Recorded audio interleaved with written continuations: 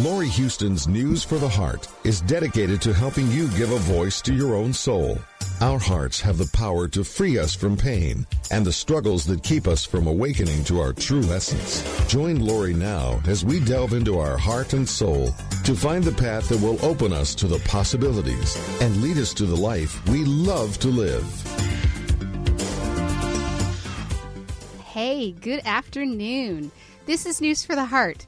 It's been a little while because we've had some interesting construction happening here, but I am so excited about today. Of course, my co-host is Jean Adrienne, and our book has just been released, so we are playing today with some of the authors that are part of Realities of Creation books. So I have Jean Adrienne with me, and I have Julia Griffin, who is the author of the chapter that is Creating from Your True Self, and Jean, of course, is Creating from DNA, which I'm excited to talk to both of you. I know, Jean, we talk all the time, but it's always fun to play, and so we're just going to enjoy ourselves. We're going to bring in some other authors as we move through. This is going to be an extra long session. It's going to be about 2 hours long, so we're just going to play and have some fun.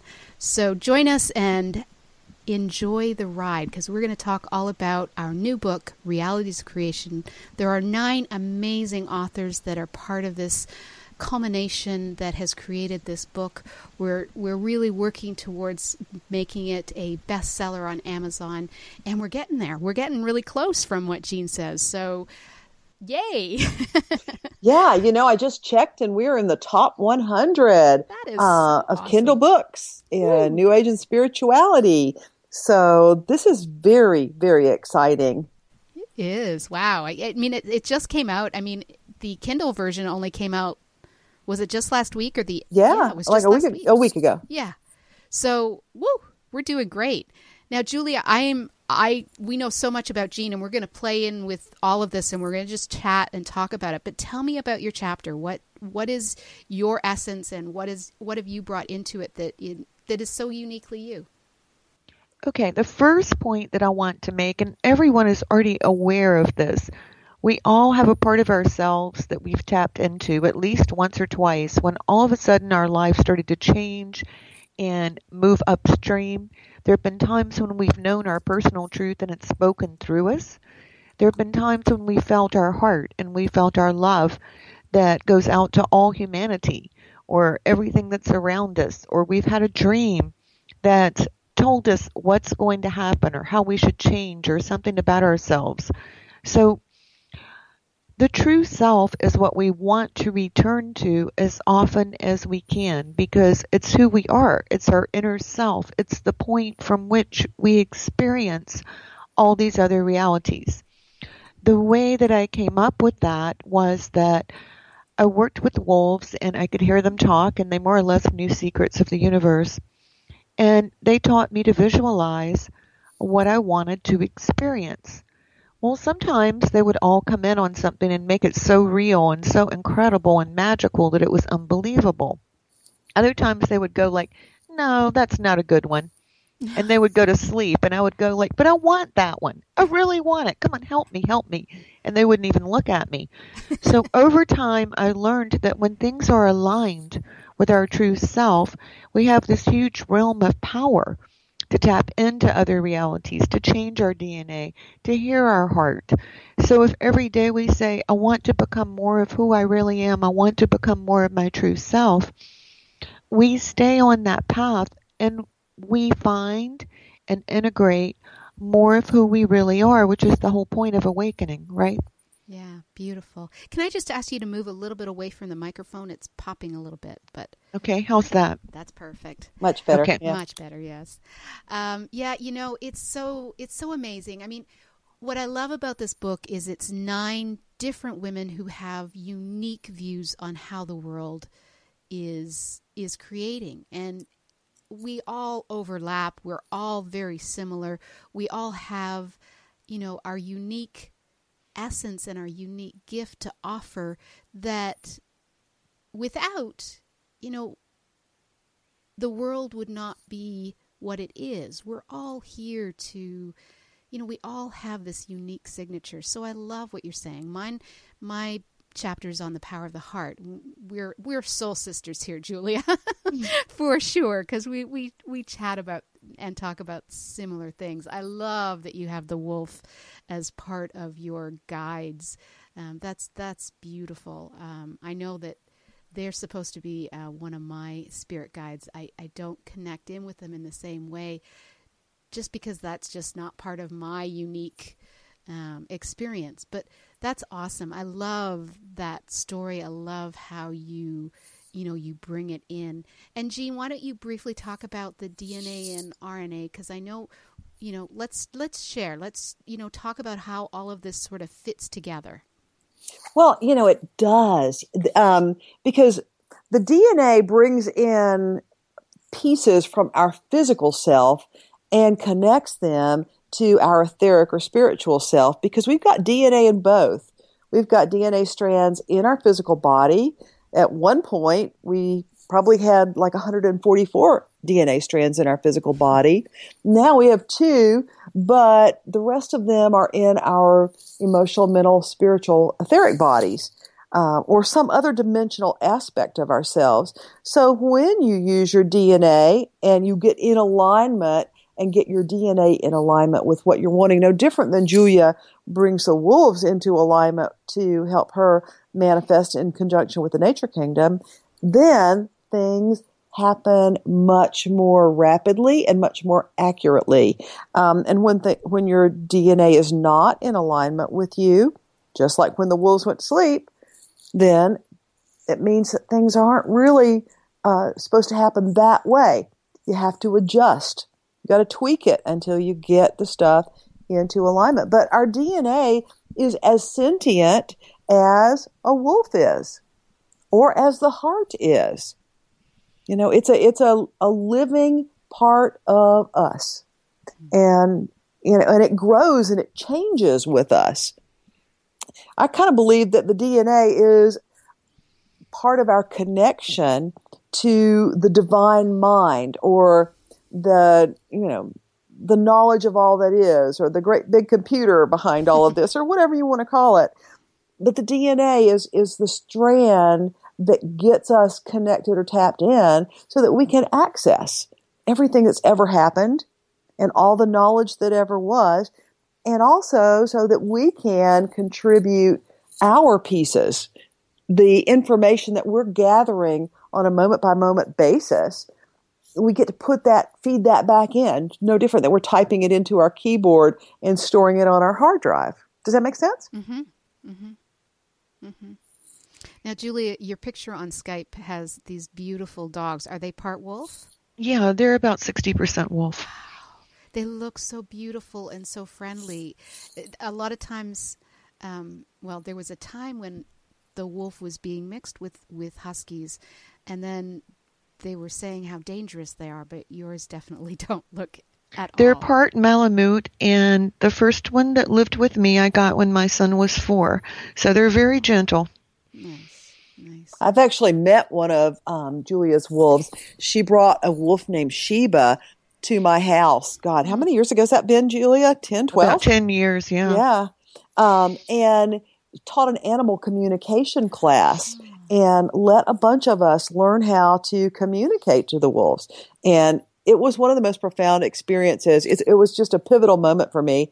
I can still actually fall back into the feeling memory of that class just right now. Nice. Yeah, because they carry universal knowledge like the DNA or like the heart, and we never lose those moments. As a matter of fact, we recreate ourselves from those moments. Mm-hmm. Yeah, that's who we become as we walk on the spiritual path. Sure. And how was your bond created with them? Like what made you even, move towards the wolves? I mean, they're a very wise teacher. That was I had a dream which terrified me. Okay. And then on the next full moon, my now ex-husband had a friend who had just moved to wolves from Atlanta. And he said, "Do you want to see them?" And I said, "Oh, no, I never want to be around a wolf." And they were wild, and when I saw them, I had to go into the pen, and they just came to me and rolled at my feet, and I fell in love with them. Mm-hmm. So that's what a totem animal does. You often feel either very strongly repelled are very strongly attracted, either emotion, it's a passionate emotion. And then we just began to merge, and like 5 or 6 hours later, the wolves were talking to me. Mm. And now how do you communicate? See, everybody very different. So do you hear, is it images? What's all of it simultaneously. Nice. And is that how it started as well? Was it that simultaneous? Yeah. Or did it begin with one sense? Nice. Beautiful. So you are definitely meant to connect with the wolves. That's part of your gift. Yes. And for my entire childhood, because of the way we're programmed by media, I often dreamed that wolves were sleeping in my room, and I would jump up as high as I could, and they were still all around me, and I would wake up screaming. Well, when I look back, they were protecting me. Yeah. Wow. It's funny how when we don't understand something, because I had an interesting experience with some ghosts at one point, and I was so afraid that I shut down that clairvoyant gift because it frightened me so much. They weren't being frightening. It frightened me. So I've never actually even brought that gift back because I shut it off so adamantly because of fear. It's funny how when we don't understand something, we just automatically go into that, collective unconscious of fear and shut things down. And misread the information. Mm-hmm. Yeah, because Laurie, that's exactly what happened to me when I was about 18 months old. The house I was living in had an awful lot of paranormal activity, and I was left alone in my crib for great long periods of time. And it frightened me so much that I shut that stuff down until I was in my 50s. Yeah, it's amazing. I think we all have, those experiences, and we, unless we are nurtured by our families or our peers or someone, at some point we need for that to be nurtured for us to allow it to evolve and grow. And it's just unique how it happens for all of us because we've all had that experience. The kids now that are being born, they're amazing because their gifts are like onboard bright lights. They're just so ready to be part of this world and share in the creation. We're the ones that had to lead the way. That's why the book will touch so many people, because it has these great offerings and gifts of the people that came before, these new kids that we don't quite know how to even communicate and create with them yet, because we are just kind of moving into our own and figuring it out from our own uniqueness, which I love. I think it's just so important on the path, and the fact that we all we're not all exactly the same age, but we kind of came from that same place and are offering these wonderful opportunities and gifts.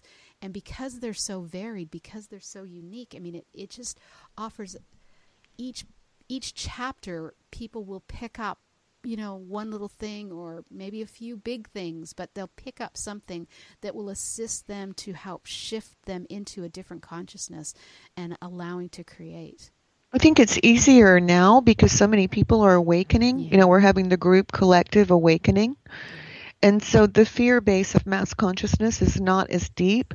And there's so much information now that you can get to, for example, our book. And with the New Age children, the thing that I so admire about them is they see everything that's happening in the world straight on, and they are still completely full of hope. Yeah, yeah. They really, truly believe and know they can change it. And what do the wolves feel? They think we're going through a huge shift right now. Like nature and the planet are really picking up in vibration. And they just say that we have 3 or 4 different realities that we can choose from as this shift takes place. I'm asking now about how long, and they're saying 7 to 9 months, but that's just based on the information in this moment. Right. And when you say that there are 3 to 4 different realities, tell me a little bit about what they're seeing.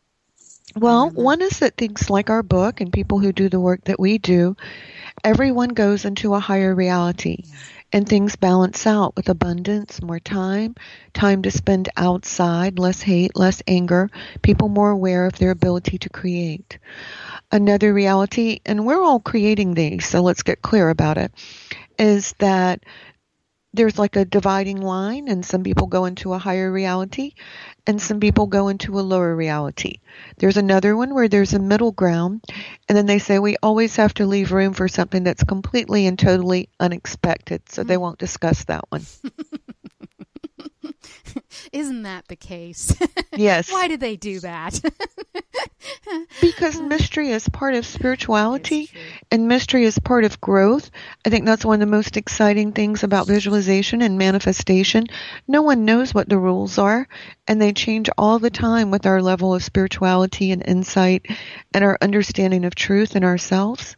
Besides, if we really knew the exact thing that would happen, we would either change it in some way, or, we're not allowing the universe to offer its magic and sharing the way the universe wants to share. We're trying to control it, right? And let's face it, that's just boring. Yes, that's it right there. That's what they're saying. That's totally boring. There's no surprise with it. The other thing is that truly manifestation and visualization are a journey into ourself. It's like, say I decide I'm going to manifest a little black dress and I get it and I'm like, I wish I hadn't made it long sleeved. I wish I had made it above the knee. Okay, then I'll correct that manifestation. I'll find out more about me. Oh, this is the style that looks better on me. And that's how we manifest. We manifest things, we adjust them. The universe adjusts them, or they come out exactly like we saw it in our minds. We're learning about who we are and what fits our inner self. And that's a journey. Yeah, it truly is. I think we're also learning, remembering about how powerful we are as part of our true inner self. Because I think that's a big piece of what we've given away. That's what we reject. Mm-hmm. Yeah. It's fun.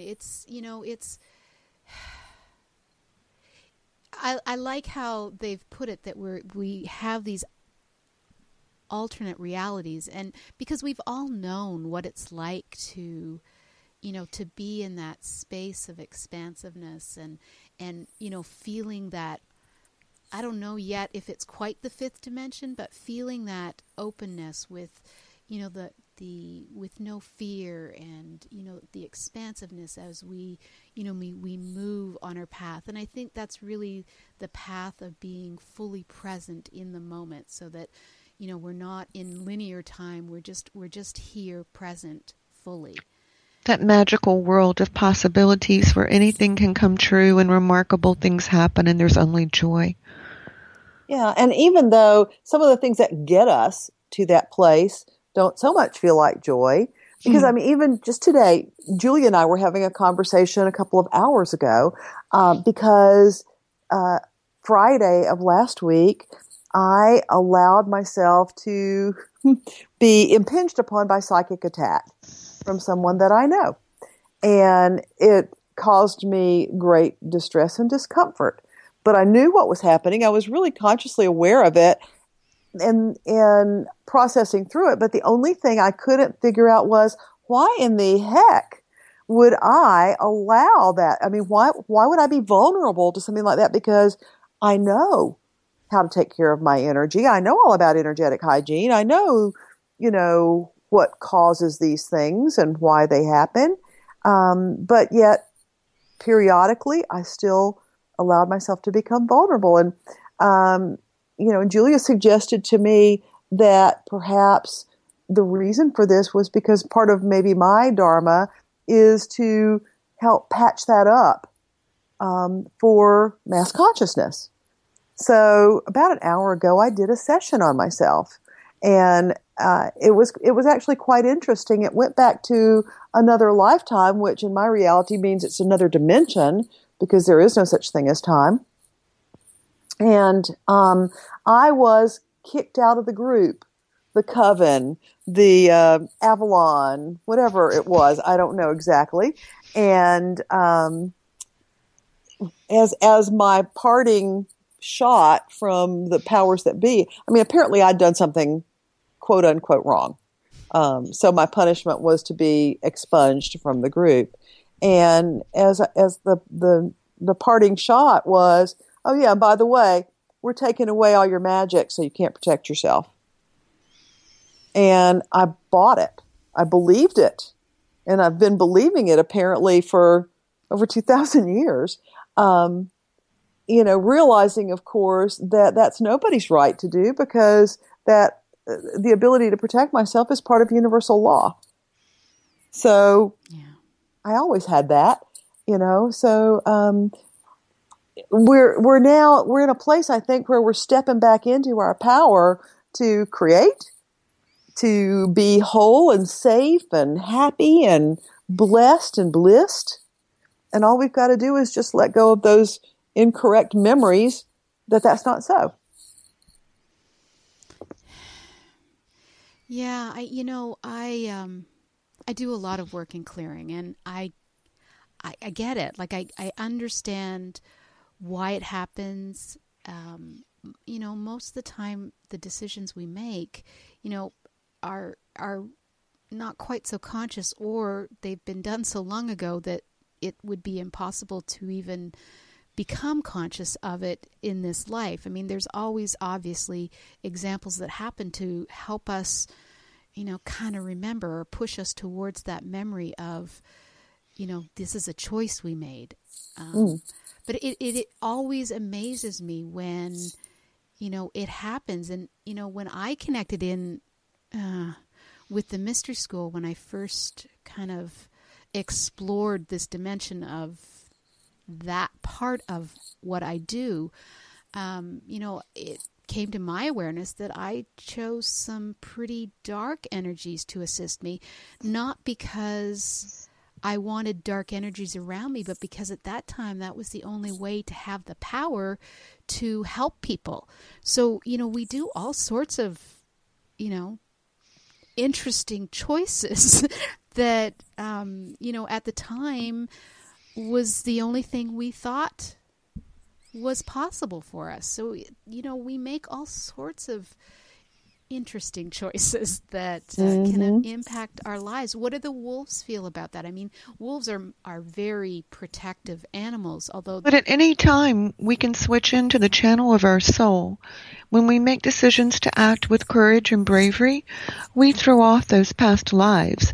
When we say, sure, I'm afraid, but I'm going to try to create this. I'm going to take another step forward. I'm going to believe that there are powers of light that align with my soul that are 1,000 times stronger than these old, silly, dark things. Mm-hmm. I'm going to return to who I was in the beginning and finish the circle of my walk. Beautifully said. Mm-hmm. Yeah. And so it's placement of consciousness. Sure, we're all overcoming that. Sure, the first time I was alone with 10 wolves, I was afraid out of my mind, but I knew they'd bite me if I got really scared, so I made myself brave. And then that was over. Wow. So you can make yourself brave. It's just what you're talking about right now is that the world is protesting the people who don't want to go into the light. We're all feeling their fear, their darkness. Some of these things that we see as past lives are not even necessarily ours. Mm-hmm. The world can generate an image of someone else's past life and make us feel as though it was ours. Mm-hmm. So let's just see, like a beautiful ocean wave comes in and washes that away. And the memory of who we really are, that perfection, or the person that becomes brave and takes that step when we don't know how to do it, does it. Yeah. Yeah, I mean, in some ways it's much easier than we believe it is. We just get caught up. We because of those, 3 or 4 different possibilities of realities, we can easily go from that expansive, beautiful, flowing energy back into fear. It can happen so quickly, and it's really just us, kind of getting caught up in linear time. I love that phrase, I heard Emmanuel Dagger talk about it. Linear time is just, when we get caught in linear time, we're either focusing on the past or worrying about the future. And to get out of linear time, all we have to do is be present and fully in our bodies, fully grounded, fully part of, the world. But we get caught up in linear time because... Well, it's not just that. It's that there are actually patterns or waves of energy that pass through everyone in their homes. Some of them are actually geographical. Mm-hmm. So what I say is, okay, right now you feel afraid or not centered or anxious. And that's okay, because it happens periodically.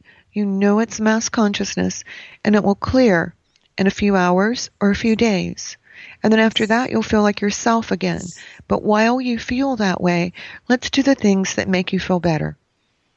Like yoga, working in the garden, eating good food, thinking about how you can help other people, meditating. Yeah. And as soon as you start to do those things while holding a memory of what you're like when you're connected, the faster it goes. Yeah. Yeah. Yep, I'm there. I get it. Sometimes people get so caught up. Go ahead. Programmed for so long. Yeah. Since my childhood, I've always heard, man, you gotta feel the burn. You gotta really work hard. And the bottom line on that is you gotta struggle. And so I think we've bought into the fact that easy is not the right way, that if it's too easy, then, there's something wrong. But that's totally not in alignment with my truth. My truth is if it's easy for me, it's right for me. But sometimes I forget that truth. Yeah. Yeah.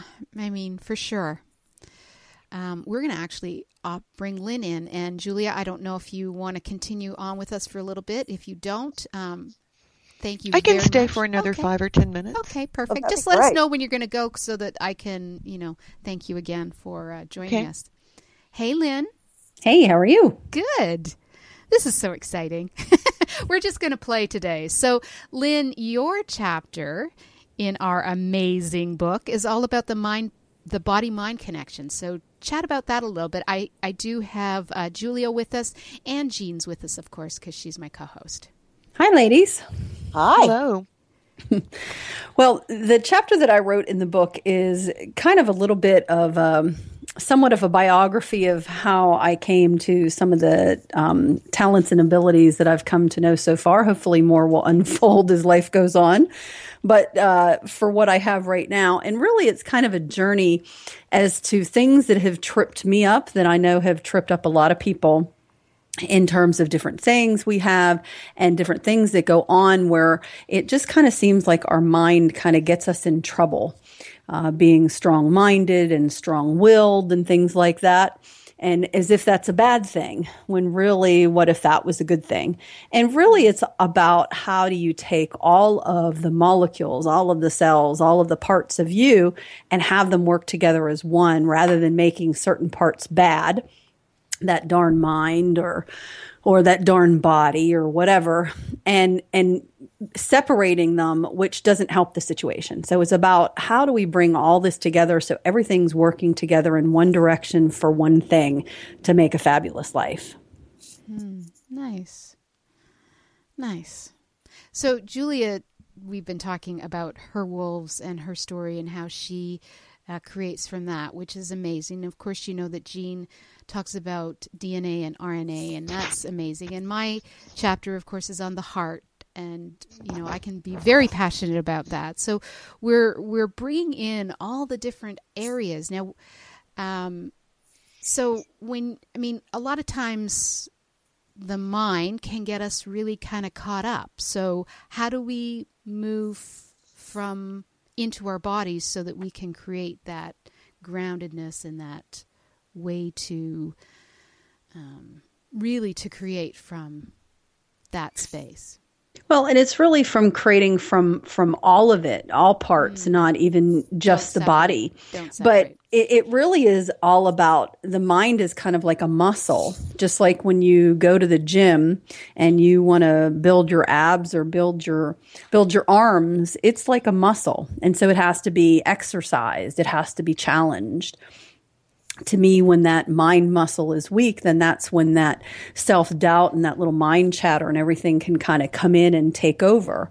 So part of this is a little bit of practice, which I know a lot of people don't want to hear about, that, I don't want to have to actually practice and have to work at something. And I can't say that that's the most fun part of it. But for me, one of the pieces I always add to everything is, how can I make this fun for me?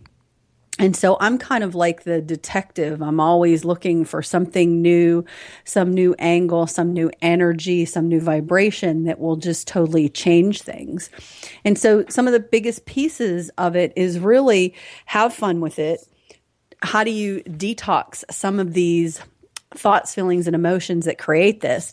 And what to me, that's detoxing, just like so many people talk about, okay, I have to take these herbs or do this or do that to get heavy metals out of my body.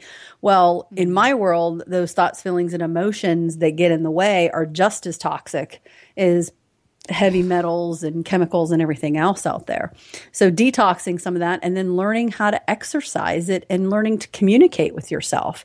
If you and I are going to be best friends, we have to actually communicate, number one, and call each other and talk. But number two, when I call you, you can't tell me that I don't look very nice today, or what's wrong with me today, or be mean to me. We're not going to be best friends for very long.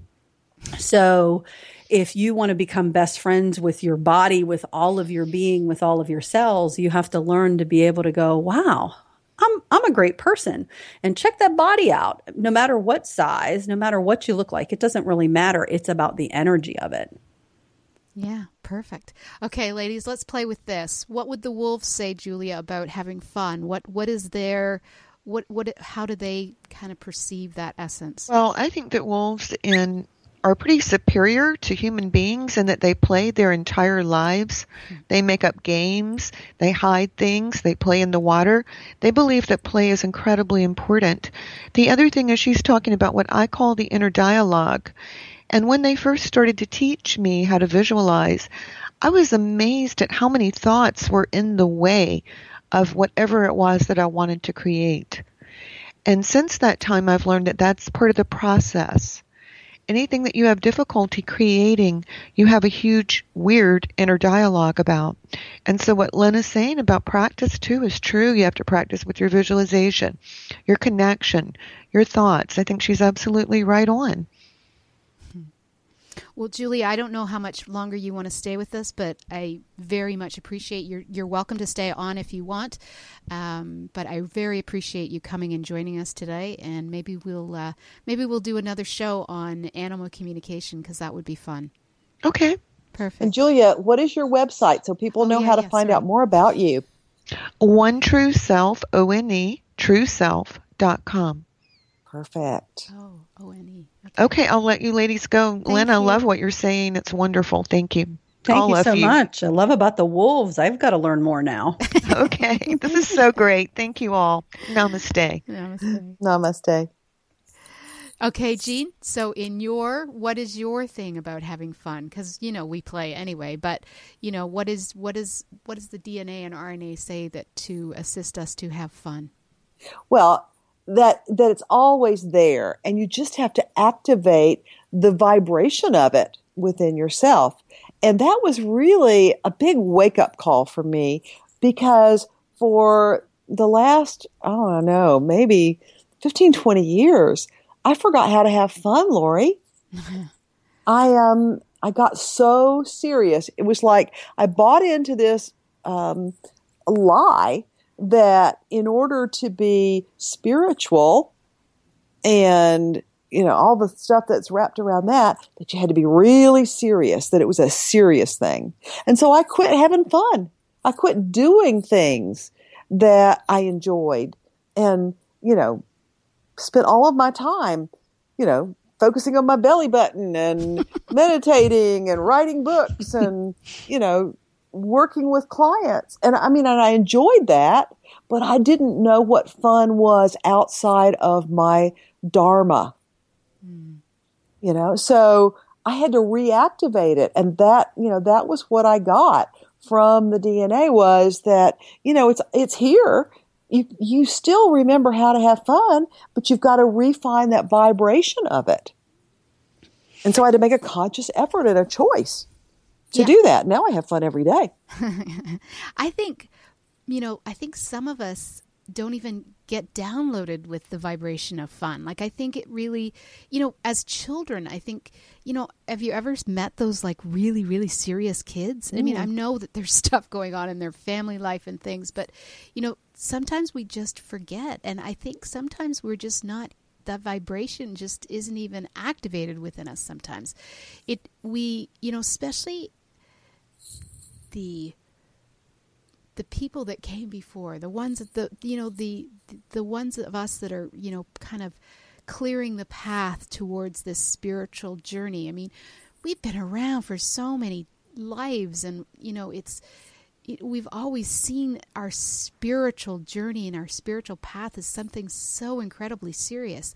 And I really think that it is time to play. Like, it's not the mystics and the, you know, the monks that are living in caves that are the ones that are showing the way right now. It's, you know, it's not to, you know, live on a mountaintop anymore. It's to be in the city. It's to be part of everything, and to find a way to love life, to open your heart, to expand, you know, in every way, to create that essence, and to remember that we really are here to have fun. You know, in one sense, this is a giant game. We're here to go. And Laurie, this is where your mind and your body can actually help. Because I was a competitive swimmer from the age of 4, so it wasn't fun, it was a job. You know, and that's kind of how my whole life was. It wasn't until recently where it's just like fun is in every day. I always say, if it's not going to be fun for me, I'm not doing it at this point in my life. But it's when I had to sit down and go, okay, so what is fun for me? I was like, well, I don't really know what is fun. I don't really know how to have fun. You know, I go in a swimming pool and I just kind of stand there and watch everybody else have fun, because to me, when you're in a pool, you have work to do. So again, that's kind of retraining that muscle of the mind of, okay, it's okay to loosen up. It's okay to, you know, play volleyball in the pool, or it's okay to do something different. But you can start communicating with your body and go, okay, so what's going to be fun for us to do today? So many people will come and talk with me about their weight and things like that. And they're very sedentary and they hate cardio. They hate going to the gym. And I get all that. Okay. But there's a lot of things you can do other than just go to the gym or get on a treadmill.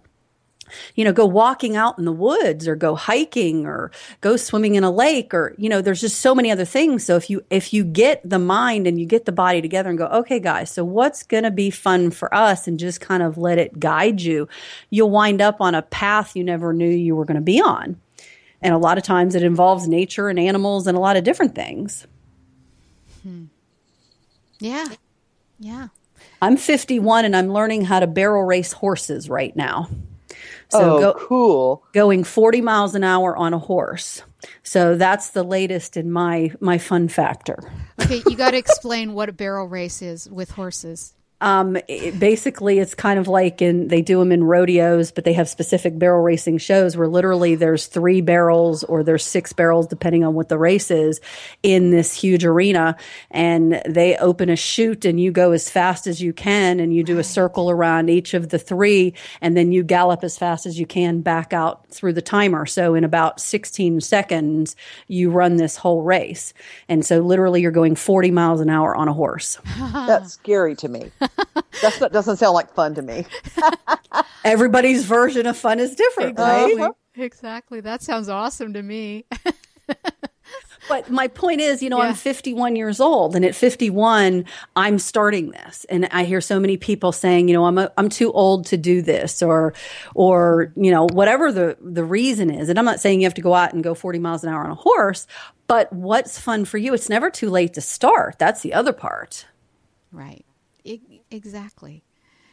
Exactly. I mean, that's the big gift that we're here. It's like you can choose at any moment. It's like, do you want to choose fear or do you want to choose love? Do you want to get in the vibration of, growing towards love? And it's a choice. It's always a choice. I love, there was this one healer, in his messages, if you loved yourself, what would you do? And to continue asking yourself, no matter what, whether it's a small or a big choice, but if you loved yourself, what would you do? And it's kind of an interesting concept because we kind of don't really know what self-love is. We're, we're getting there. We're evolving that. But it's kind of a neat thing to ask ourselves. So if you loved yourself and you wanted to play, what would you do? So you chose something that sounds to me incredible, but yes, I can understand. I mean, I'm sure for me it would cause a lot of pain, but I would still really love it. Well, and let's add another question to that question, because it's a great question to ask yourself, and that is, if you didn't have fear, what would you choose? Yeah. Because so many people, some people, it's just leaving their house on a daily basis brings up fear. And to me, all of these things are programs. They're just these records that keep playing on a record player that say, well, if I choose A, then this is what's going to happen. They've already decided what's going to happen to them. And so the fear comes in. And the fear and the doubt and things like that in my world are just things that we use to hold ourselves back. Where we really want to do something, but it's like, okay, do I really want to do this, or am I going to stand here and let something paralyze me? And there's a difference between, Jean saying, no, I'm not interested in that. That's not fear. That's just, you know what? I asked my body and my body went, I'm not interested in that at all. Right. So there's a huge difference between the knowing of, no, that doesn't work for me, versus am I allowing some fear to hold me back? Like, think of public speaking. So many people have a fear of public speaking. And sometimes we just have to work our way through it. And that's that retraining that mind muscle and getting the body involved and getting all of the parts of you involved and going, okay, so what's it going to take for us to do this? What do we have to detox? What do we have to get rid of? What's being triggered here so we can move forward with this? Yeah. Well, fear is a huge, I mean, it is the opposite of love. So it is the thing that kind of holds us back from doing not only what will be fun, but just who we are. I mean, it blocks our whole essence. Jean, what does DNA or RNA? I mean, I know that you've done, beautiful things around this, and I know your clearing work, which InnerSpeak is all about clearing our fears. But what does the DNA and RNA say around fears? Well, fears are an illusion. That it's not our true nature to be afraid. But it's something that we created in order to experience that essence. That what we're really trying to achieve is amassing large quantities of information. And so, without fear, we don't have the ability to see the 360-degree picture of any kind of anything that happens. So therefore, we've created this, and it helps us to look at the shadow side or the reflection of the shadow of everything that we come in contact with, so that we can gather more data. And so we store that in the DNA, and then it gets transmitted into mass consciousness, into the divine mind, whatever you want to call it. So it's all about information gathering. Can I tell a great story, Laurie, about Jean? Uh-oh. So years ago, I had a radio show. I kind of followed in Jean's footsteps, asked her a lot of questions, didn't listen to her advice, and then didn't like quite where it led me. So there's the first part of that story. But anyways, so I'm on my own radio show, and literally for, I think it was at least the first 3 months, maybe even longer, in the middle of every show I did, my line would get dropped. We tried Skype. We had a landline. We did a cell phone. It did not matter where I called in from. My own radio show would dump me off the show in the middle of my show. And it was a live show. So it wasn't, pre-recorded or anything. So I had Jean on and I was interviewing her and she said, what is it you want to work on? Is there something you want, Lynn, rather than just your audience? And I went, you know what? I want to quit getting dumped off my own show.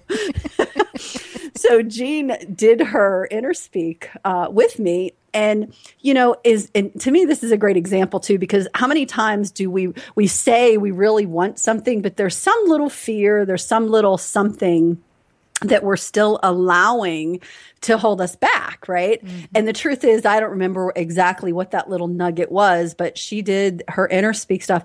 I had that radio show for 2 more years after that, and I never, ever once got kicked off my own show from that day forward.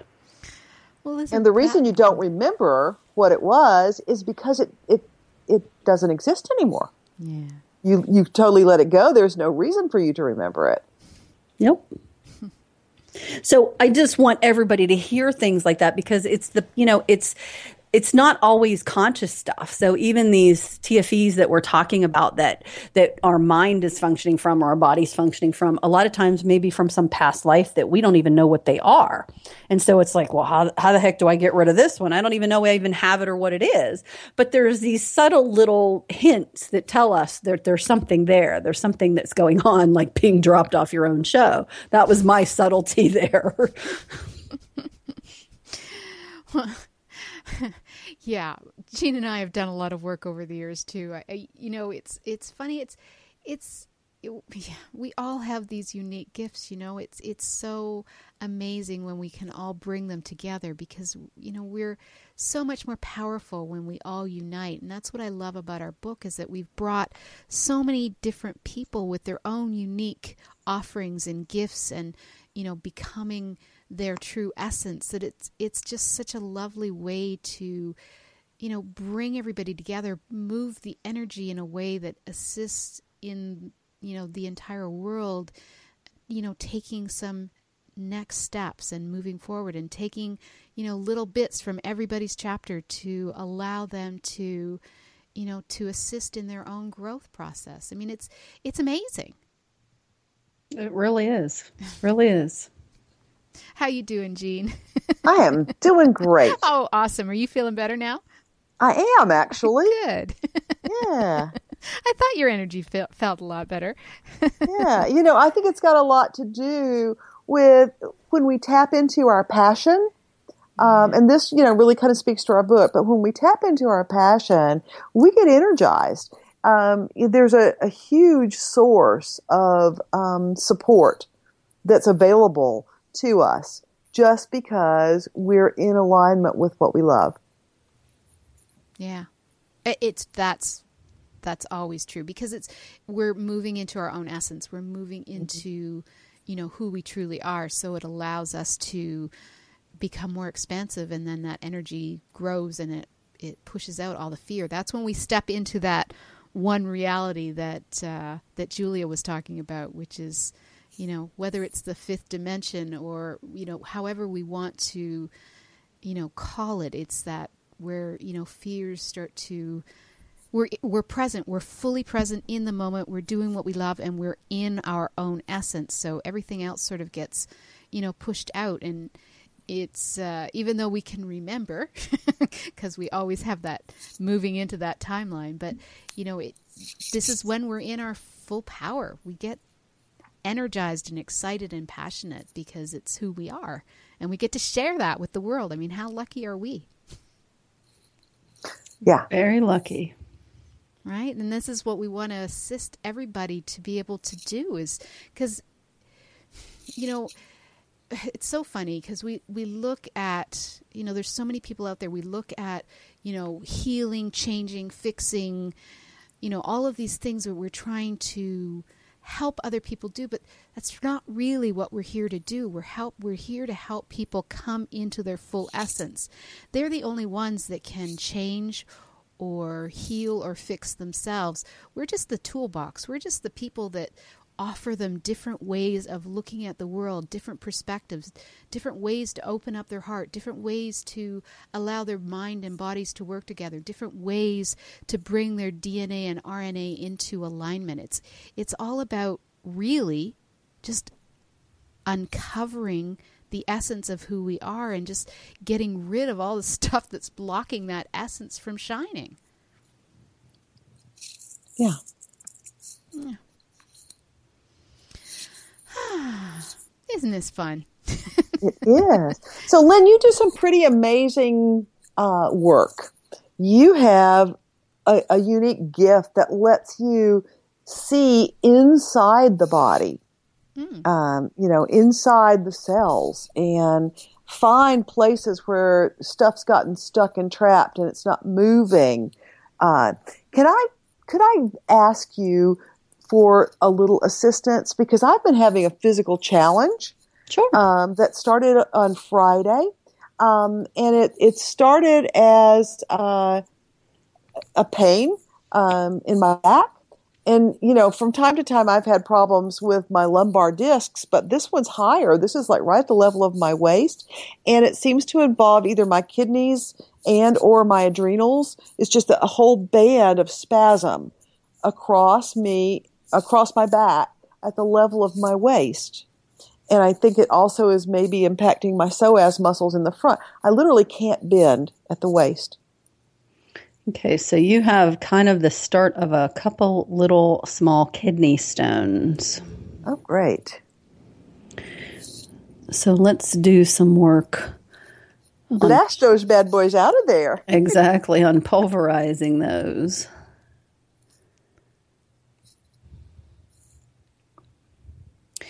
So do you take calcium supplements at all? Rarely. And I don't have a thyroid, so everybody always tells me that I should be taking calcium supplements, but I stopped because I felt like they weren't serving me. Yeah, because actually your body is holding on to calcium. Mm-hmm. And maybe you've kind of trained it to do that, because without your thyroid, you're not going to have a parathyroid either. Right. So somehow maybe it's been trained to do that, but it's almost kind of storehousing a little bit. Uh-huh. So we need to adjust how you're processing your calcium. Okay.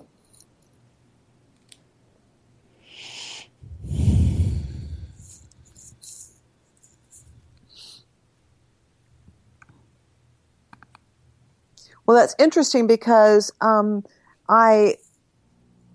some reason, I felt like there was something digestive connected in with this. And I had been buying yogurt, Greek yogurt again. For some reason, I was craving it.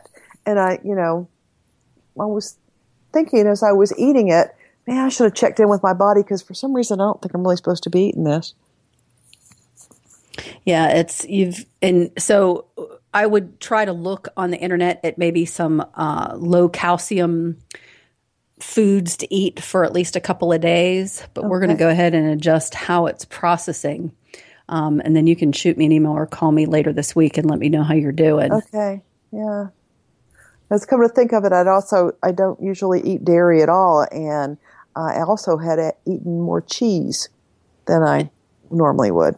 Interesting. So you're craving the calcium, things with calcium in it, even though it's not really working for your body. Right. Well, there's a lot of other foods, though, even like spinach is very high in calcium and things like that. Mm-hmm. So just kind of look up what those high calcium foods are. Okay. And take a little bit of a breather. Good. Yeah. Are you drinking, what kind of water are you drinking?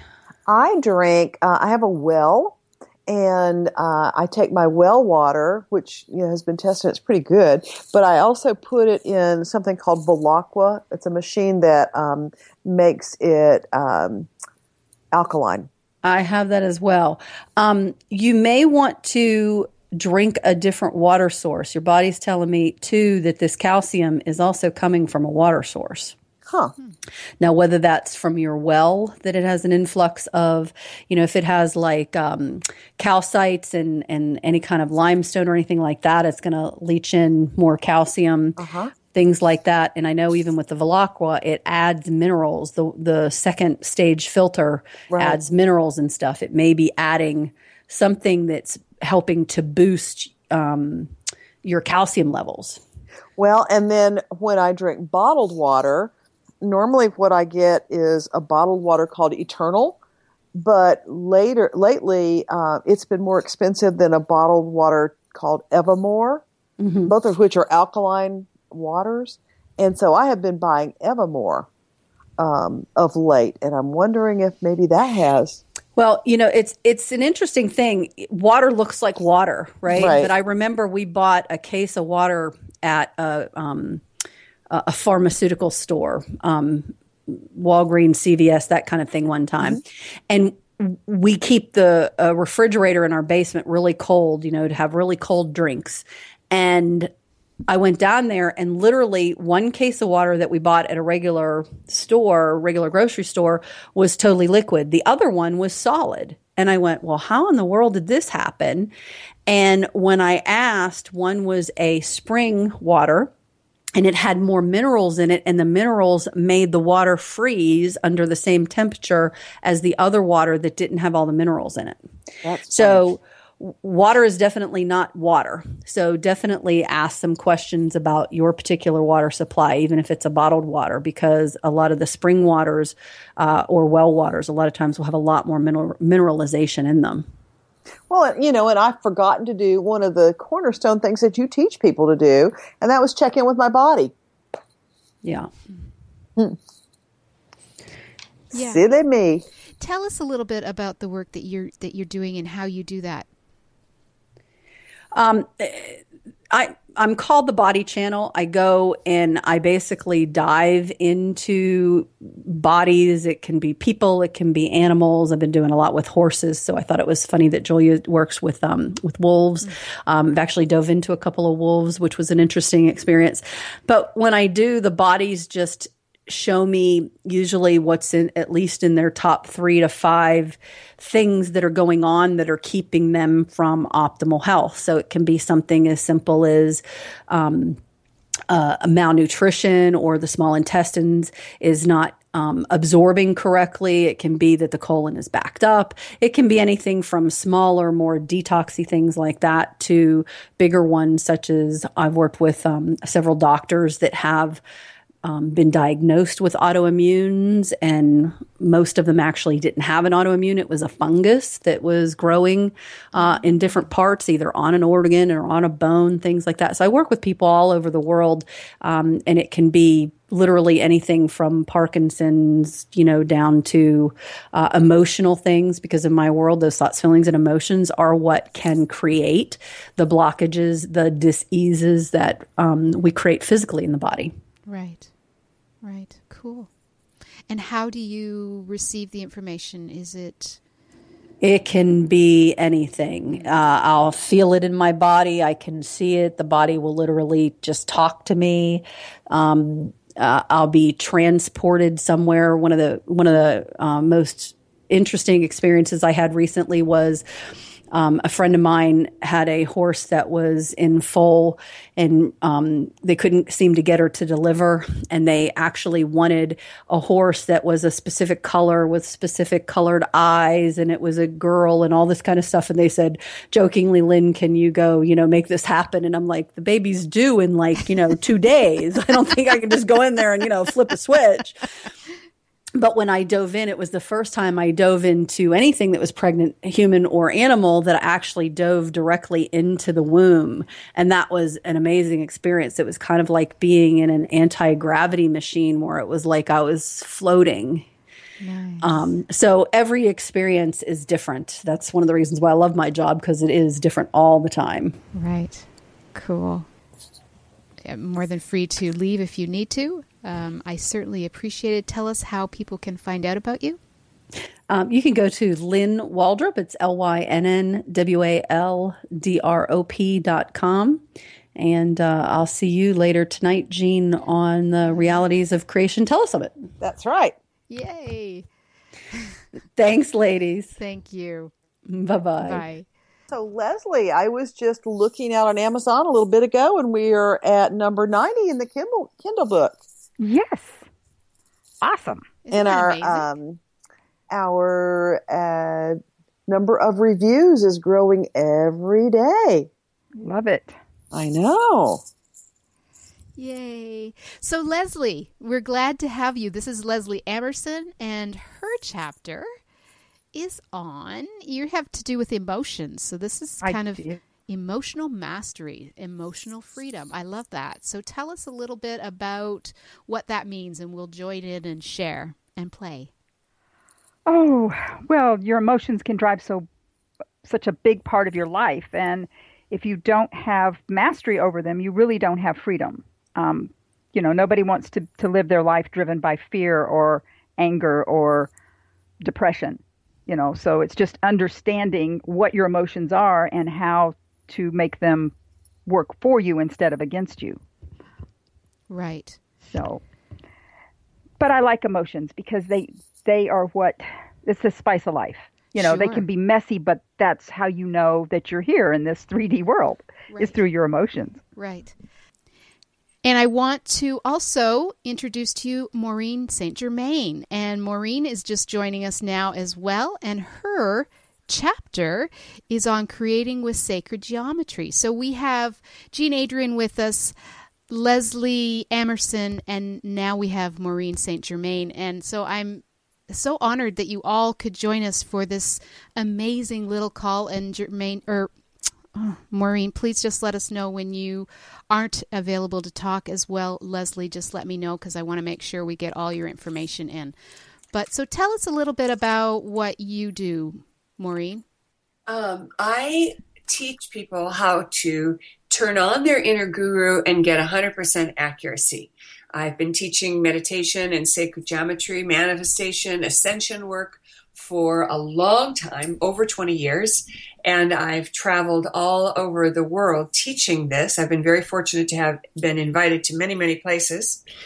And what I like to talk about today is the material that I put into this book, Realities of Creation, is what I will call my centerpiece, and how to get a higher self connection, and how not only to get the higher self connection, but to get so much accuracy that you can rely on it.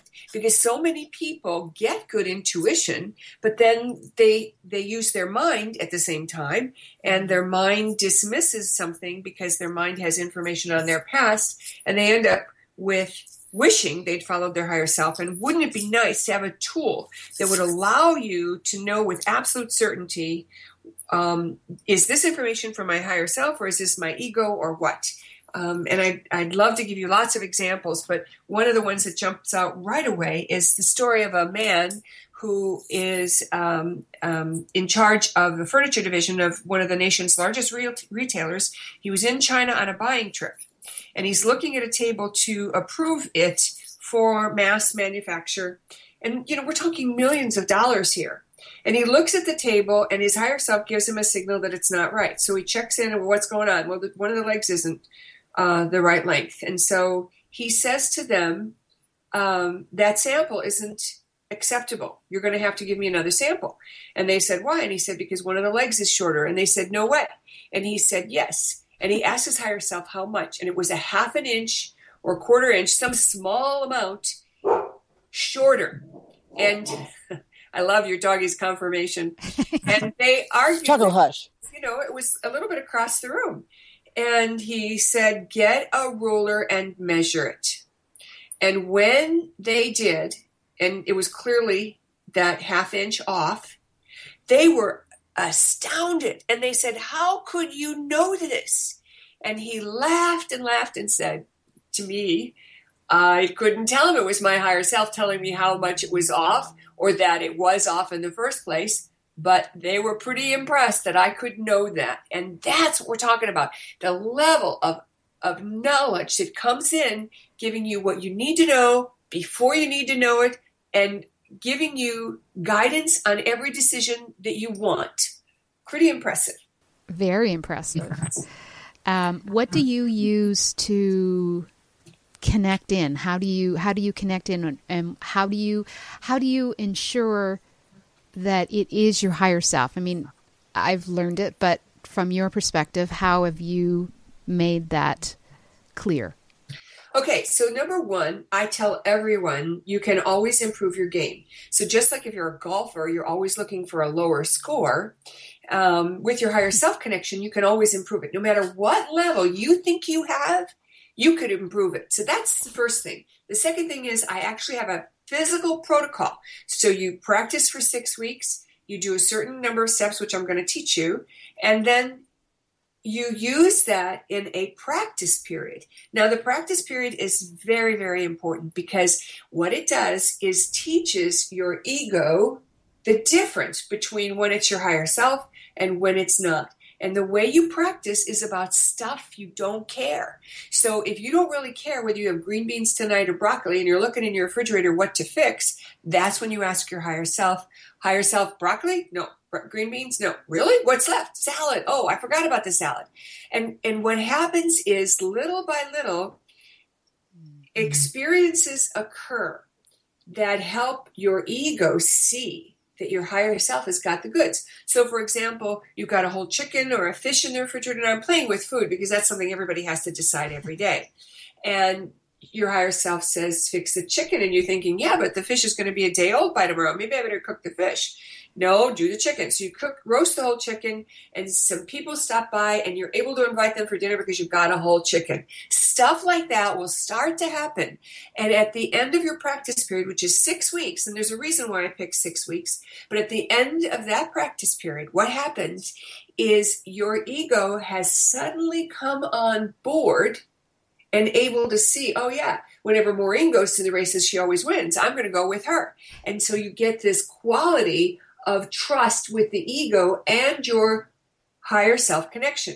Then the second thing that happens is you use your will and choose to follow your higher self all the time. And what that does is ensures that you're where you need to be, you're doing what you need to do, and you get information that you didn't even know you needed before you needed it.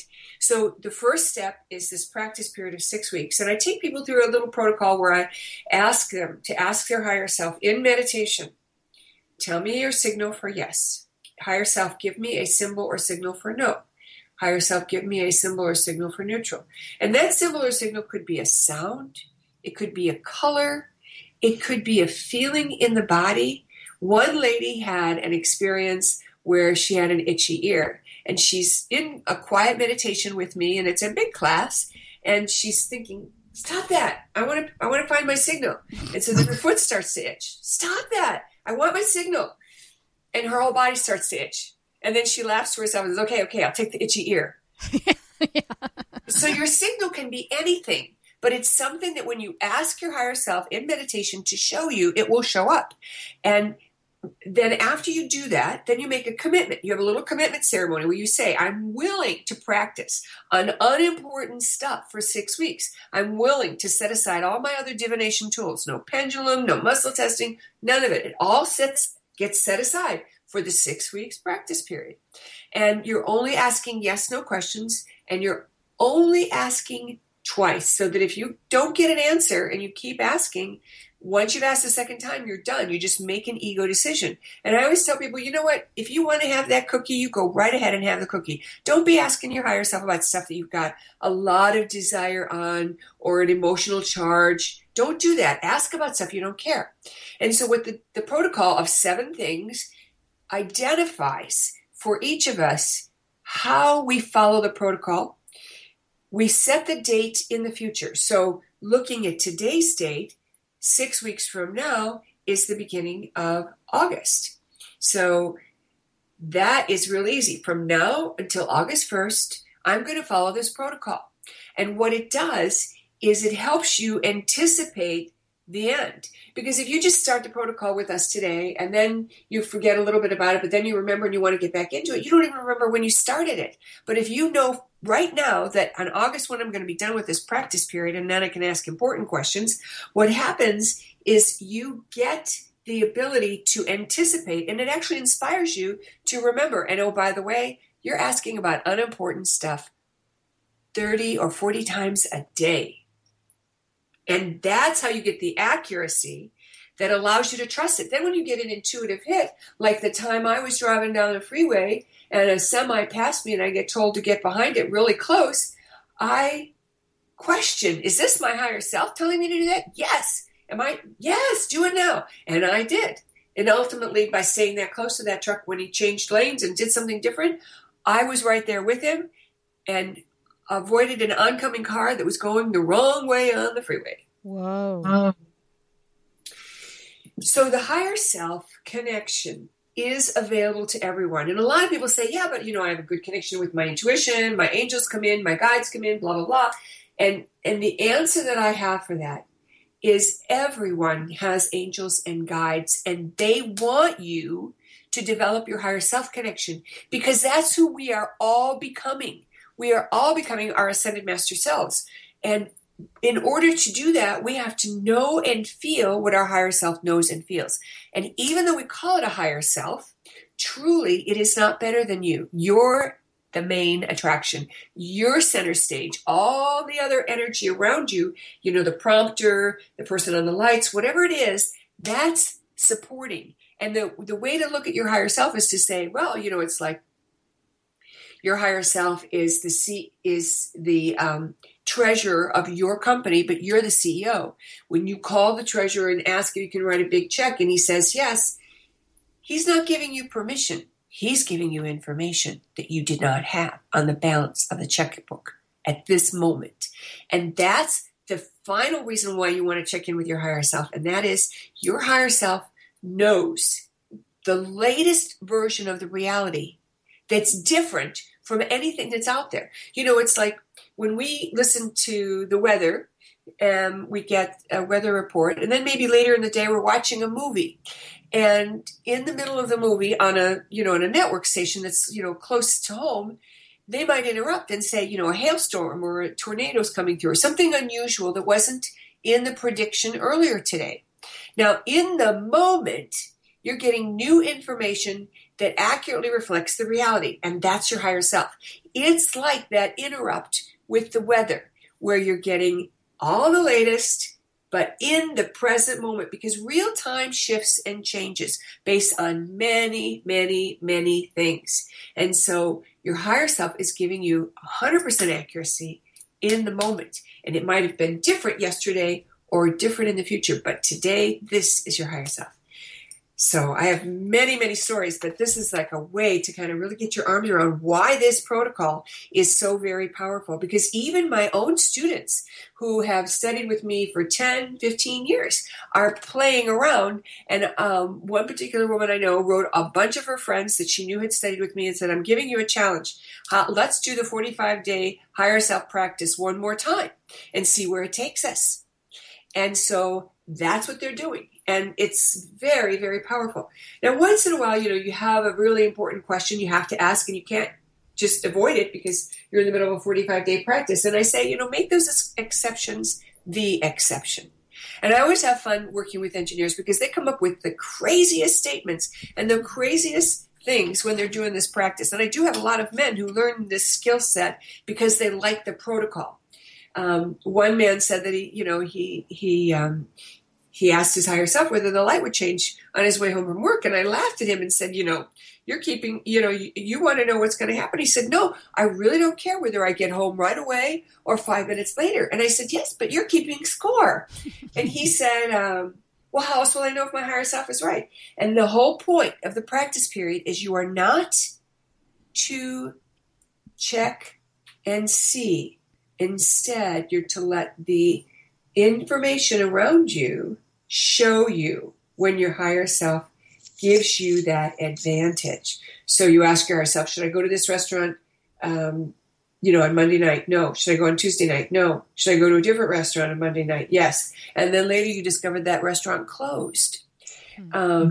Another engineer said to me, well, I'm asking about putting on my shoes. And I said, well, you're not living in Hawaii. You're not going to go without shoes all day. And he said, well, I'm just asking whether I should put on my right shoe first or my left shoe first. And I said, that's not a question, because you're going to put on shoes anyway. If you're going to ask about shoes, you need to ask higher self, should I wear the brown ones? Higher self is, am I to wear the black ones? And then your higher self will give you a straightforward answer. And of course, the loveliest story is when a woman walked into a workshop on the second day after we had learned this technique. And one of the other gals were looking her over. You know how we do that sometimes. We kind of take it all in. And she noticed this woman was looking at her, and she said to her, don't even ask. My higher self dressed me today. And that's your willingness to be playful for the 6 weeks and to not keep score. And all kinds of cool stuff starts to happen. You get told, go to the bank now. And you think, no, I'm going to wait till tomorrow. No, now. And then later you discover there was a bank holiday tomorrow. If you'd put it off, you would have missed out. So, the higher self practice period is critical, because that's where you are able to separate out your own guidance and the guidance that's coming in around you. And I call that the lower self, your intuition, your desires, your emotions, all of that's lower self energy, and it's good information. But the higher self will give you proactive information. So lower self is reactive. Everything you're reading the field and you're reacting to it. But your higher self is ahead of the curve. Kind of like if you're driving down a mountain road and you get told to pull over and look at the scenic overview, and there's another car that comes down that hill, goes left of center. Where are you? You're out of harm's way. In the version of the reality where you're just using your intuition, you're going to sense that there's danger, so you're going to slow down. You might even be careful, but you're not going to get off the road because you're going to keep going.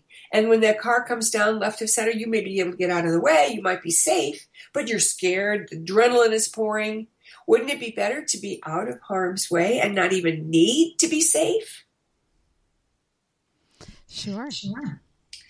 So this is the skill set that I began teaching when I started teaching the Merkaba meditation, because in the early years of this meditation, we had to check in with our higher self. And no one told us how to do that. No one gave us any kind of understanding. Well, what even is the higher self? And the higher self is the version of you that's completely plugged into God. And it's got full access to the God information, and it's got full access to your information. So what better version of you to know what needs to happen? But that version of you isn't facing tests. That version of you isn't, living in a physical body with real-time experiences that, stand in the way of success or stand in the way of feeling good about a situation. When I've been with my husband for 6 years, but when he came along in my life and he, was trying to court me, I said to him, well, you're going to have to come to New York. And I'm thinking, move to New York. And he said, well, when should I come? And I really did not want a long-distance relationship. So I said, well, look on my website. And if I'm not teaching somewhere, I'm home in New York. And so he did. And the next time I heard from him, he said, I bought 2 airline tickets, one for October and one for September. The only 2 weekends you're not teaching. And I thought, oh, that's interesting.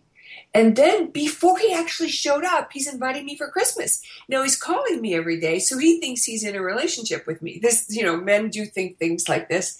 And I'm thinking, whatever. And he invites me on this fabulous thing. I'm going to be coming back from Japan. Hawaii's right on the way. It would be an easy thing for me to, spend a week in Hawaii after my work in Japan. And at the same time, my personality said, I don't know you well enough to make such a plan. I'm not, what if I don't like him, And so while I'm on the phone with him, my higher self comes in, aren't you going to check in? And I thought to myself, oh my God. So I said to him, look, I always check in. So I will get back to you, because I'm thinking, I don't want to check in while I'm on the phone with him. I want to make sure I'm getting 100% accurate. And then I don't need any outside influence with him on the phone. So as I began to do this work, and I have taught it to all of my family members, although they don't necessarily use it, because they're not, they're still finding their own way. But one time I was kind of joking around with one of my sons, and he was going to be in town when I was coming to the town he lived in. And I was teasing and saying, I'm staying with this other man who's got a big house, and he is going to let me drive his Beamer, his BMW. And of course, my sons have always questioned my skill set around driving. I mean, when you're that plugged into the sky, it's pretty hard to be grounded on an automobile, right? So when I said to him, well, Seth is going to let me drive his Beamer, he looked at me and deadpanned, Mom, maybe he didn't check in when he said you could do that. And of course, you have to laugh, because, that's what your kids do to you. So I so encourage all of the listeners to take a look at the entire book and to learn all of the skill sets, because we've all put our best foot out there, and we're showing our top stuff that will allow people not only to gain their higher self connection, but to expand their awareness and what's available to them. And I am so excited about the content of this book and how it's going to literally leapfrog people all the way out to a whole new level of consciousness and experience. Yeah, it really is. It really is incredible. And I thank you, Maureen. I don't know if you're staying on longer. I do want to bring Leslie in, just because, Leslie, you talk about the emotions, and yes, definitely the reactive part of us is the lower energies. But when we connect in with our bliss, when we connect in with our joy, we all experience and come into our higher self and our highest expression of self from so many different viewpoints, which is why I love the book, because we're all in it in the same, we're all coming from a similar place, from all different areas, because we're all so incredibly unique and so powerfully connected. So I know, Leslie, you go from emotional mastery to emotional freedom, and I know that that's one way that I connect in when I know that there's something wrong, when my emotions are in that lower essence. But there's so much richness with emotions to bring us into the higher aspects. Absolutely. Well, if you think about what your emotions do, your emotions are telling you how your inner belief is in either concert or discord with your outer experience.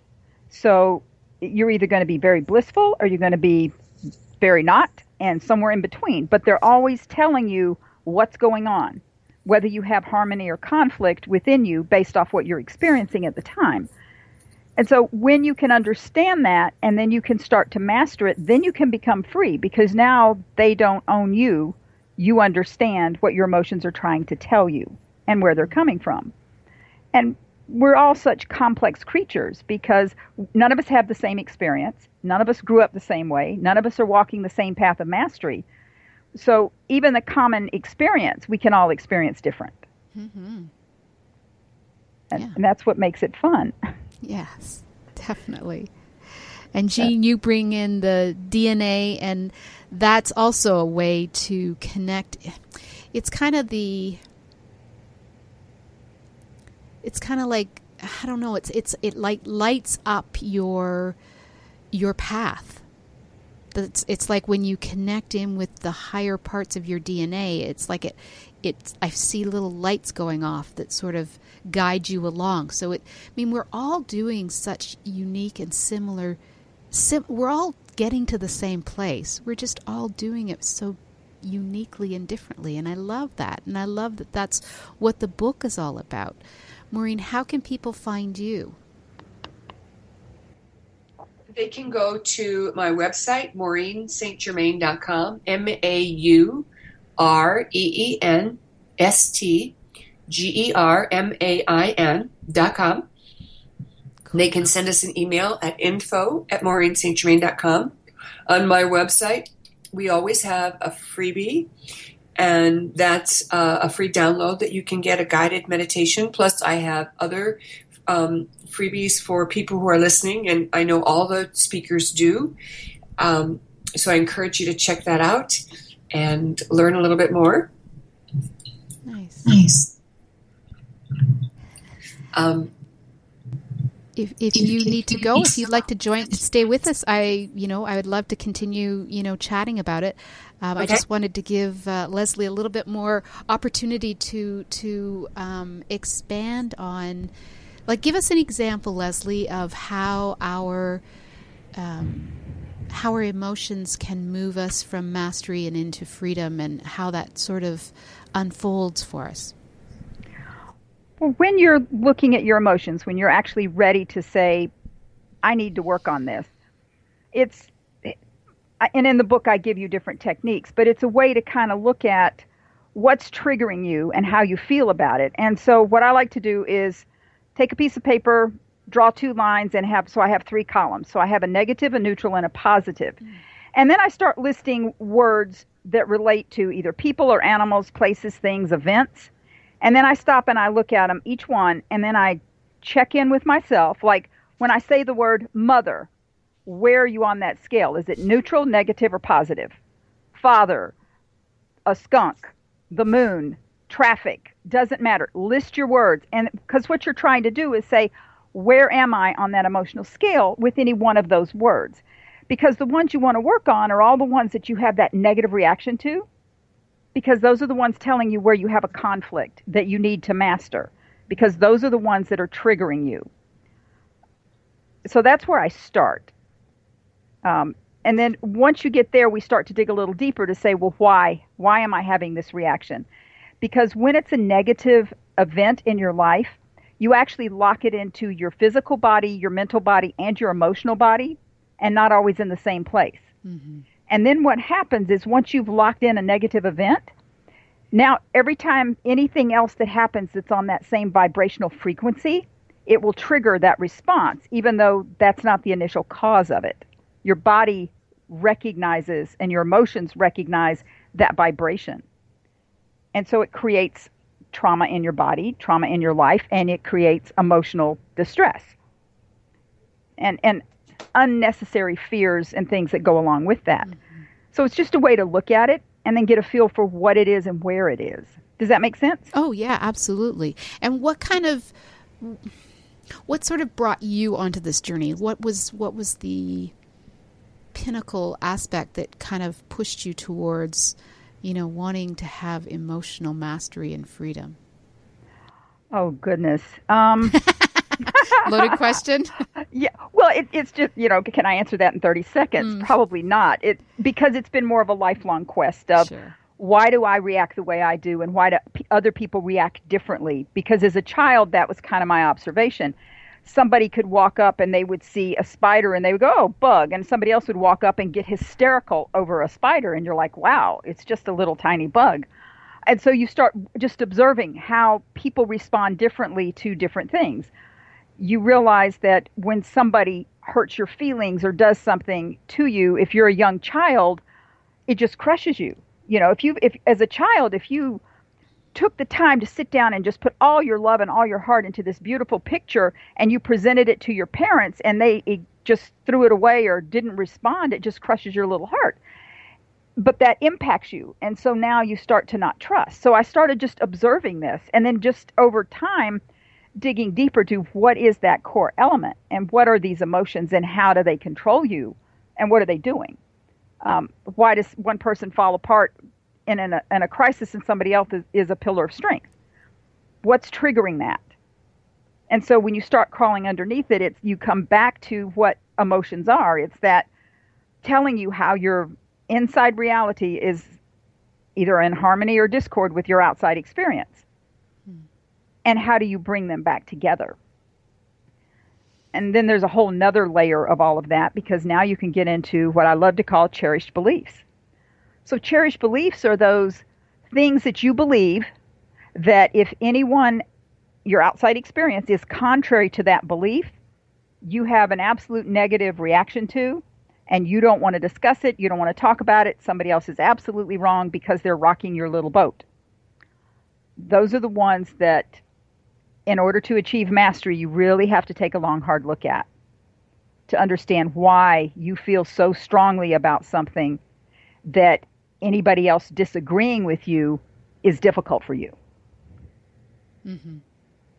And it's like, it's okay that we have different opinions. The mastery part is, why are you having such a strong opinion about that one thing? I'd like to jump in here and say, Leslie, I love the title Cherished Beliefs, because it's true. We all have what we know limiting beliefs, and we all have beliefs. But what about our cherished beliefs? And that's like, I'm cherry picking, and these are the way it is, and that's just how it is. And it's a way to be safe. And I love the part about how, you analyze the emotions and you go through them step by step. I can also attest to the fact that this work that you're teaching is very, very powerful. One time I had a situation where my cameraman, who was a fill-in, he had walked away from the camera while we were in the middle of a videotaping, and I didn't know I had abandonment issues. I thought that those were long gone until that happened, and I'm like, oh my God, he abandoned my camera. And at that moment, so I think sometimes we find that there are windows of opportunity that give us insight on an issue that we didn't know we were still carrying a little bit of a charge. Exactly. And that tool, go ahead. Yeah, because what you were picking up on was that same frequency of that abandonment that had been pushed down, and you didn't know you had it. Well, not pushed down. I had done a lot of work on it, but there was still a thread left. Yes. And that's part of when I say push down, that's part of what I mean. It's like it lays dormant until that vibration of that is felt again. And because it's not just the one piece, your emotions get stuck in your physical body, your mental body, and your emotional body. And you may have been doing a whole lot of work on one or two of those, but there's still the third one that you have to peel all the way down. But it's a vibrational thing. And so he triggered that to let you know, I'm still out here. Isn't that awesome? Yes. And to go along with that, peeling down is very important, because I believe that each of us are working on all these things all the time, but that, it's like peeling a banana. You could eat half the banana and think you're done, but there's still the other half. And that's, sometimes you think you've done your work, and that's what I was implying here. Yeah. And yet there's still a little piece left that could be ferreted out and cleared. So, as our listeners are listening to this conversation, you may think you've done all your work. You may think that you don't have any emotional issues, but when you go in and do this work and as it's defined, create the chart and see where you're feeling in that moment, you may discover that there's energy on something that you didn't even know you had an issue, or that you had worked on but still could work some more. Yeah. Absolutely. And it is just incredible. And it's complex, but that's what makes it fun and messy at the same time. That's why we're all so individually unique. And there's no rush. You can take it at whatever stage you're ready to take it. It's just, what I try to point out in the book are techniques to use when you're ready to start achieving that mastery, so that you can have that freedom. And your emotions aren't driving you, you're driving them. Yeah, so important. It's, our earlier guests, we had Lynn Waldrop and we had Julia Griffin. And one of the things that came up was we talked about fun. And you just brought that up, Leslie. So it's my leeway into that. Because I think we spend so much of our journey, and I know Jean and I talk about it a lot, being so serious. And I can see the very playful part that, Maureen, that you talk about. Leslie, how can we make such an important piece around our emotions. How can we make that more fun? How can we make it more playful so that people, because it's kind of serious work. It's hard for me to think of a way to make that playful, but I'm sure that you can offer that just because it is what you do. And the freedom aspect, of course, opens us so much up once we've peeled that onion, which it's amazing how many layers there can be on, each of our cherished beliefs. Well, cherished beliefs and just the way we interact with life. And, when you're in it, when you're really deep in it and you're in that negative emotion, you can't go from that to bliss in 1 second. I know. You either have to baby step it up. And the best advice I can give when you're in it is just breathe, find something to laugh about, or go take a nap until you can shift the energy. And then once you've gotten out of that intensity, now you can come back and you can look at it. And then you can start to sort of peel underneath it like, okay, why do I feel abandoned? Where did that come from? And you can start just writing it down. I feel abandoned because my boyfriend in the 7th grade chose somebody else. Okay, well, what else? Well, when I was 5, my brother said, left me in the closet and I was scared. You keep peeling it back till you can find that one little core emotion. And then you can look at it and go, okay, I understand why little 2-year-old Leslie felt that way, because as a 2-year-old, that was a very scary thing. But now that I'm an adult, I can look at it and realize that it wasn't the way I perceived it, and you can start to shift it a little bit. And so that's one way that you can work with some of those. And then another way, when it's something that's really stuck and I'm actually making that emotion a shadow, I want to make it an ally for me. And so when I'm trying to make an emotion an ally, that's where I give it a shape, I give it a texture, I give it a color, I give it a personality, and I give it a name. And so now when that one comes up, I call it by a name and I make it my friend. And then if I'm playing with anger, it's like, okay, that just really, really, really pissed me off. Okay, well, how pissed off are you? And I just go down that stream of how pissed off am I? And I just let it all play out until I get to the point that I hear how ridiculous I sound and I can laugh. And then that shifts it and the whole thing will dissipate. So it's just kind of fun to sit there and just observe your emotions and then play with them. It's like, yeah, I'm really pissed off today. Well, how pissed off am I? And you go down that path and then until you laugh and you go, that's really funny. Sometimes you can get there pretty quick and sometimes it takes you a little bit to really dissipate all that energy. But Maureen, I have to tell you, I've been using your technique of checking in with my higher self, and I'm building a house. And I kept looking at this saying, there's something not right. I knew something wasn't right. But it took me a while to stop the noise of everything around me before I could pinpoint exactly what wasn't right. But it was telling me, like, it is not right. It is not right. And I knew the minute they did it, it wasn't right. It just took me a little bit to actually get to what wasn't right. And then what I realized on one of them is there were a lot of things that weren't right. That's amazing. Well, that's very cool. And I love the part where you were saying that you give the emotion, some labels, some colors, some texture, a name. Because, I would think that sometimes when you're feeling something, it might just come up as the color or the texture or whatever. And then you could really have some fun with, oh, yeah, I know that one. And as you say, move into laughter and then it's gone. Yeah. That's very cool. When I've named my stubborn resistance. That's the one that seems to be with me a lot right now. That's Fred Jr. So Fred Jr. and I have a lot of conversations. So when I feel that, I go, oh, Fred Jr. And then I have to ask Fred, like, okay, Fred, what are you here to tell me? What are you here to share with me? What can I do for you? Because I'm feeling it, and there's Fred. So it's hilarious. Who's Fred? I mean, Fred Jr., you've already told the whole list, but is there somebody named Fred in your life? No. Oh, that's funnier. Well, that's great. That's really awesome. Yeah, because when I started, I said, okay, I'm going to work on this emotion. And I went through the whole, what color, what shape are you, what all this. And then I got down and I said, okay, and what is your name? And this little boy said, I'm Fred Jr. And I went, really? Why Fred? Why not, Sarah? I don't know. But my resistance is Fred Jr. And no clue where that one came from.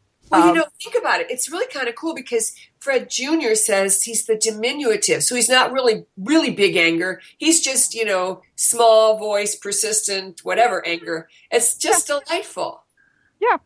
And so, but I recognize that now. So when that emotion comes in, because it's one that I've named, then I can have the conversation of, okay, why are you showing up? So I can stop and look at what I'm doing, how I'm reacting to my outside experience, that this is the emotion that I'm calling in. And then I can get playful with it. And then we can figure out, like, okay, why are you here? What is it you want me to do? That's because, cool. So but that's how I do it. And it just to make it more fun, because it also dissipates that. Yeah. So now I can tell I'm in touch with those emotions and I understand where the trigger points are and when to just stop and breathe. Because when they happen, I just stop, just absolutely stop. And I take 4 deep breaths because that allows me to center and ground and then to look at it instead of react to it. And it doesn't matter what the emotion is. It's just stop, and let's look. Very cool. I think that's really amazing, Leslie. I think just the fact that you can give it a name, that's playing. That's making it fun. That's kind of, it takes away some of that charge because you've now, I don't know, you've given it an opportunity to voice what it needs to voice, but you've given it like a persona. So I think that's awesome. Yeah. Well, that way it's no longer a shadow. Yeah. Because shadows are the ones you deny.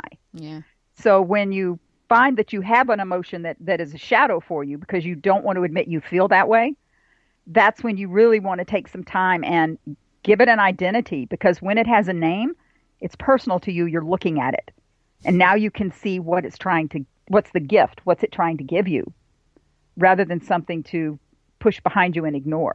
Mm. So life is supposed to be fun. We try to take this way too serious. It's like we should be having fun. Absolutely. So I'm always looking for ways to put fun back into my life. Very nice. And Maureen, how about you? I am totally on board here, and I'm just giggling about this whole thing of the persona, and I'm also liking the information about, when we allow ourselves to see the humor in anything, we absolutely make a leap up, because then that emotion doesn't control us anymore. We are back in our power and we are in our place of center. So I love this way of working it. And I also want to point out something else. The way that Leslie defines the shadow as being something that we don't want to admit that we are feeling is very powerful, because I think a lot of people hear these words and they don't know what it means, the shadow work. And to be able to say, oh, that's what that means is very, very powerful. So what a succinct, great label, because it's true. There are times in our life that we're just not willing to admit that we feel a certain way. We don't want to hurt someone's feelings. We don't want to make waves. We don't want to rock the boat, whatever it is. And to say, oh, that's real shadow work. So one other tool I'd like to offer up, and that is truthfulness. And it falls right in line with this, because I have found in the work of manifestation and also with your higher self, that when you are willing to be honest with yourself and with others, you up the ante. You up your success, you up your sense of self, and you validate not only yourself but everyone around you, so you become a magnet for everything you love. It's very, very important, and it goes right along with this work, shadow work, and also working with your emotions. Well, we were talking in the first part of the show about alignment.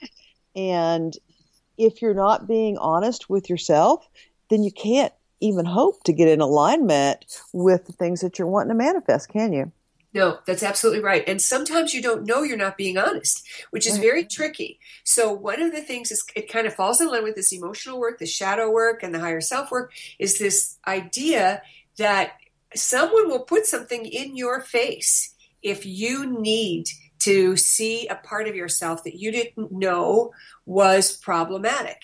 I had something happen to me recently, and a close family member said, well, that was rude. And I didn't know I was being rude. I truly did not think about my calling to a taxi driver across the street to please come onto my side was rude. But as my son pointed out, it is only an Uber driver. They're not a real taxi. And maybe they don't know that they should come to your side of the road. Maybe they don't realize that you're uncomfortable crossing a busy street, blah, blah, blah. And any way you look at it, I could have just waited till she came to me instead of calling out. And it was a big eye-opener because I care about people. I don't want ever to send the message that I think I deserve something better than they're willing to give anybody else. But, of course, I do have a standard. So what an eye-opener, and how do I handle that need for me and at the same time not be rude? So sometimes we don't know we're not telling the truth. Sometimes we don't realize it. And the classic example is 20 years ago, I had a friend that I was involved with in a study group, and we had a deck of cards on the Course in Miracles. And the lady pulled a card that said, "Stop lying." And this was one of the nicest, sweetest, kind-hearted people you would ever meet. And we all looked at her and looked at this card and went, what the heck? Why would she pull that card? So the next week she came back and she said, I found out that I was lying to my son, I was lying to my husband, and I didn't even know it. They'd want something for dinner and they'd ask what I want, and I'd just go along with it. And I realized later, wait a minute, I have needs too. And so she was overlooking her own needs, didn't realize that that was a version of lying. So very interesting stuff. Yeah. Very interesting stuff. It's all like really intertwined. That's why it's such a great book, because it gives everybody enough information about some very powerful tools that any one of them, you just dig in deep and you're going to just make magic happen for yourself. I totally agree. Leslie, give us a way for us to connect with you. They can go to my website, which is leslieamerson.com. So that's LeslieAmerson.com. Cool. And have all my information out there. And Yep. Leslie, you've done your talk. Maureen, have you done your talk on the Realities of Creation seminar? No, I'm on the back end of our group. I think I'm the closing one, Nice. and I'm so grateful for that spot because it worked perfectly with my schedule. So those of you who are listening, you can still come back and hear a direct interview that we're going to do covering that material. Nice. And Jean. Yes, ma'am. You were a little quiet this time. I know it was kind of great conversation this last hour. I love it. So everybody can connect with you at Jean Adrienne, JeanAdrienne.com. And we are doing Jean and I have a heart-centered support group, and we are offering for anybody who buys the book, whether it's Kindle or the hard copy, if you buy the book on Amazon and write us a review, you can get 4 weeks in our heart-centered support group. So I really hope that you pick up this book because it has some incredible women. We just had just a few of the incredible women that are part of this book. And, I'm really honored to be part of it. I love, everybody's work. And I think, together we really are making the magic happen. So thank you, Maureen. Thank you, Leslie. And as always, Jean, we'll be back next month. But Absolutely. When actually is your new show starting? Is it starting next The month? 30th of May. Okay. Yeah, and it will be, my first guest will be Alea Dow. Nice. And that means I will be on, am I going to be the first Monday? So the 6th first Monday. of June? Yeah, first Monday in June. Yay, I have to be up really early and put makeup on. You have to put on makeup. Okay, so thank you, ladies. This has been a wonderful opportunity for me to offer my listeners all the information. They already know my stuff because they've been hearing it for for years now, but I, really appreciate you all coming on and sharing who you are. So thank you for having me. Thank you for having me. You're welcome. And you are listening to News for the Heart. We have been getting to the heart of what matters, and we'll be back next week. Have a question for Laurie and want to be on the next News from the Heart show? Drop us a line via instant feedback at bmajor.org. News from the Heart is brought to you by Intuitive Soul and is produced by Major Radio for Clear Channel's iHeartRadio and bmajor.org.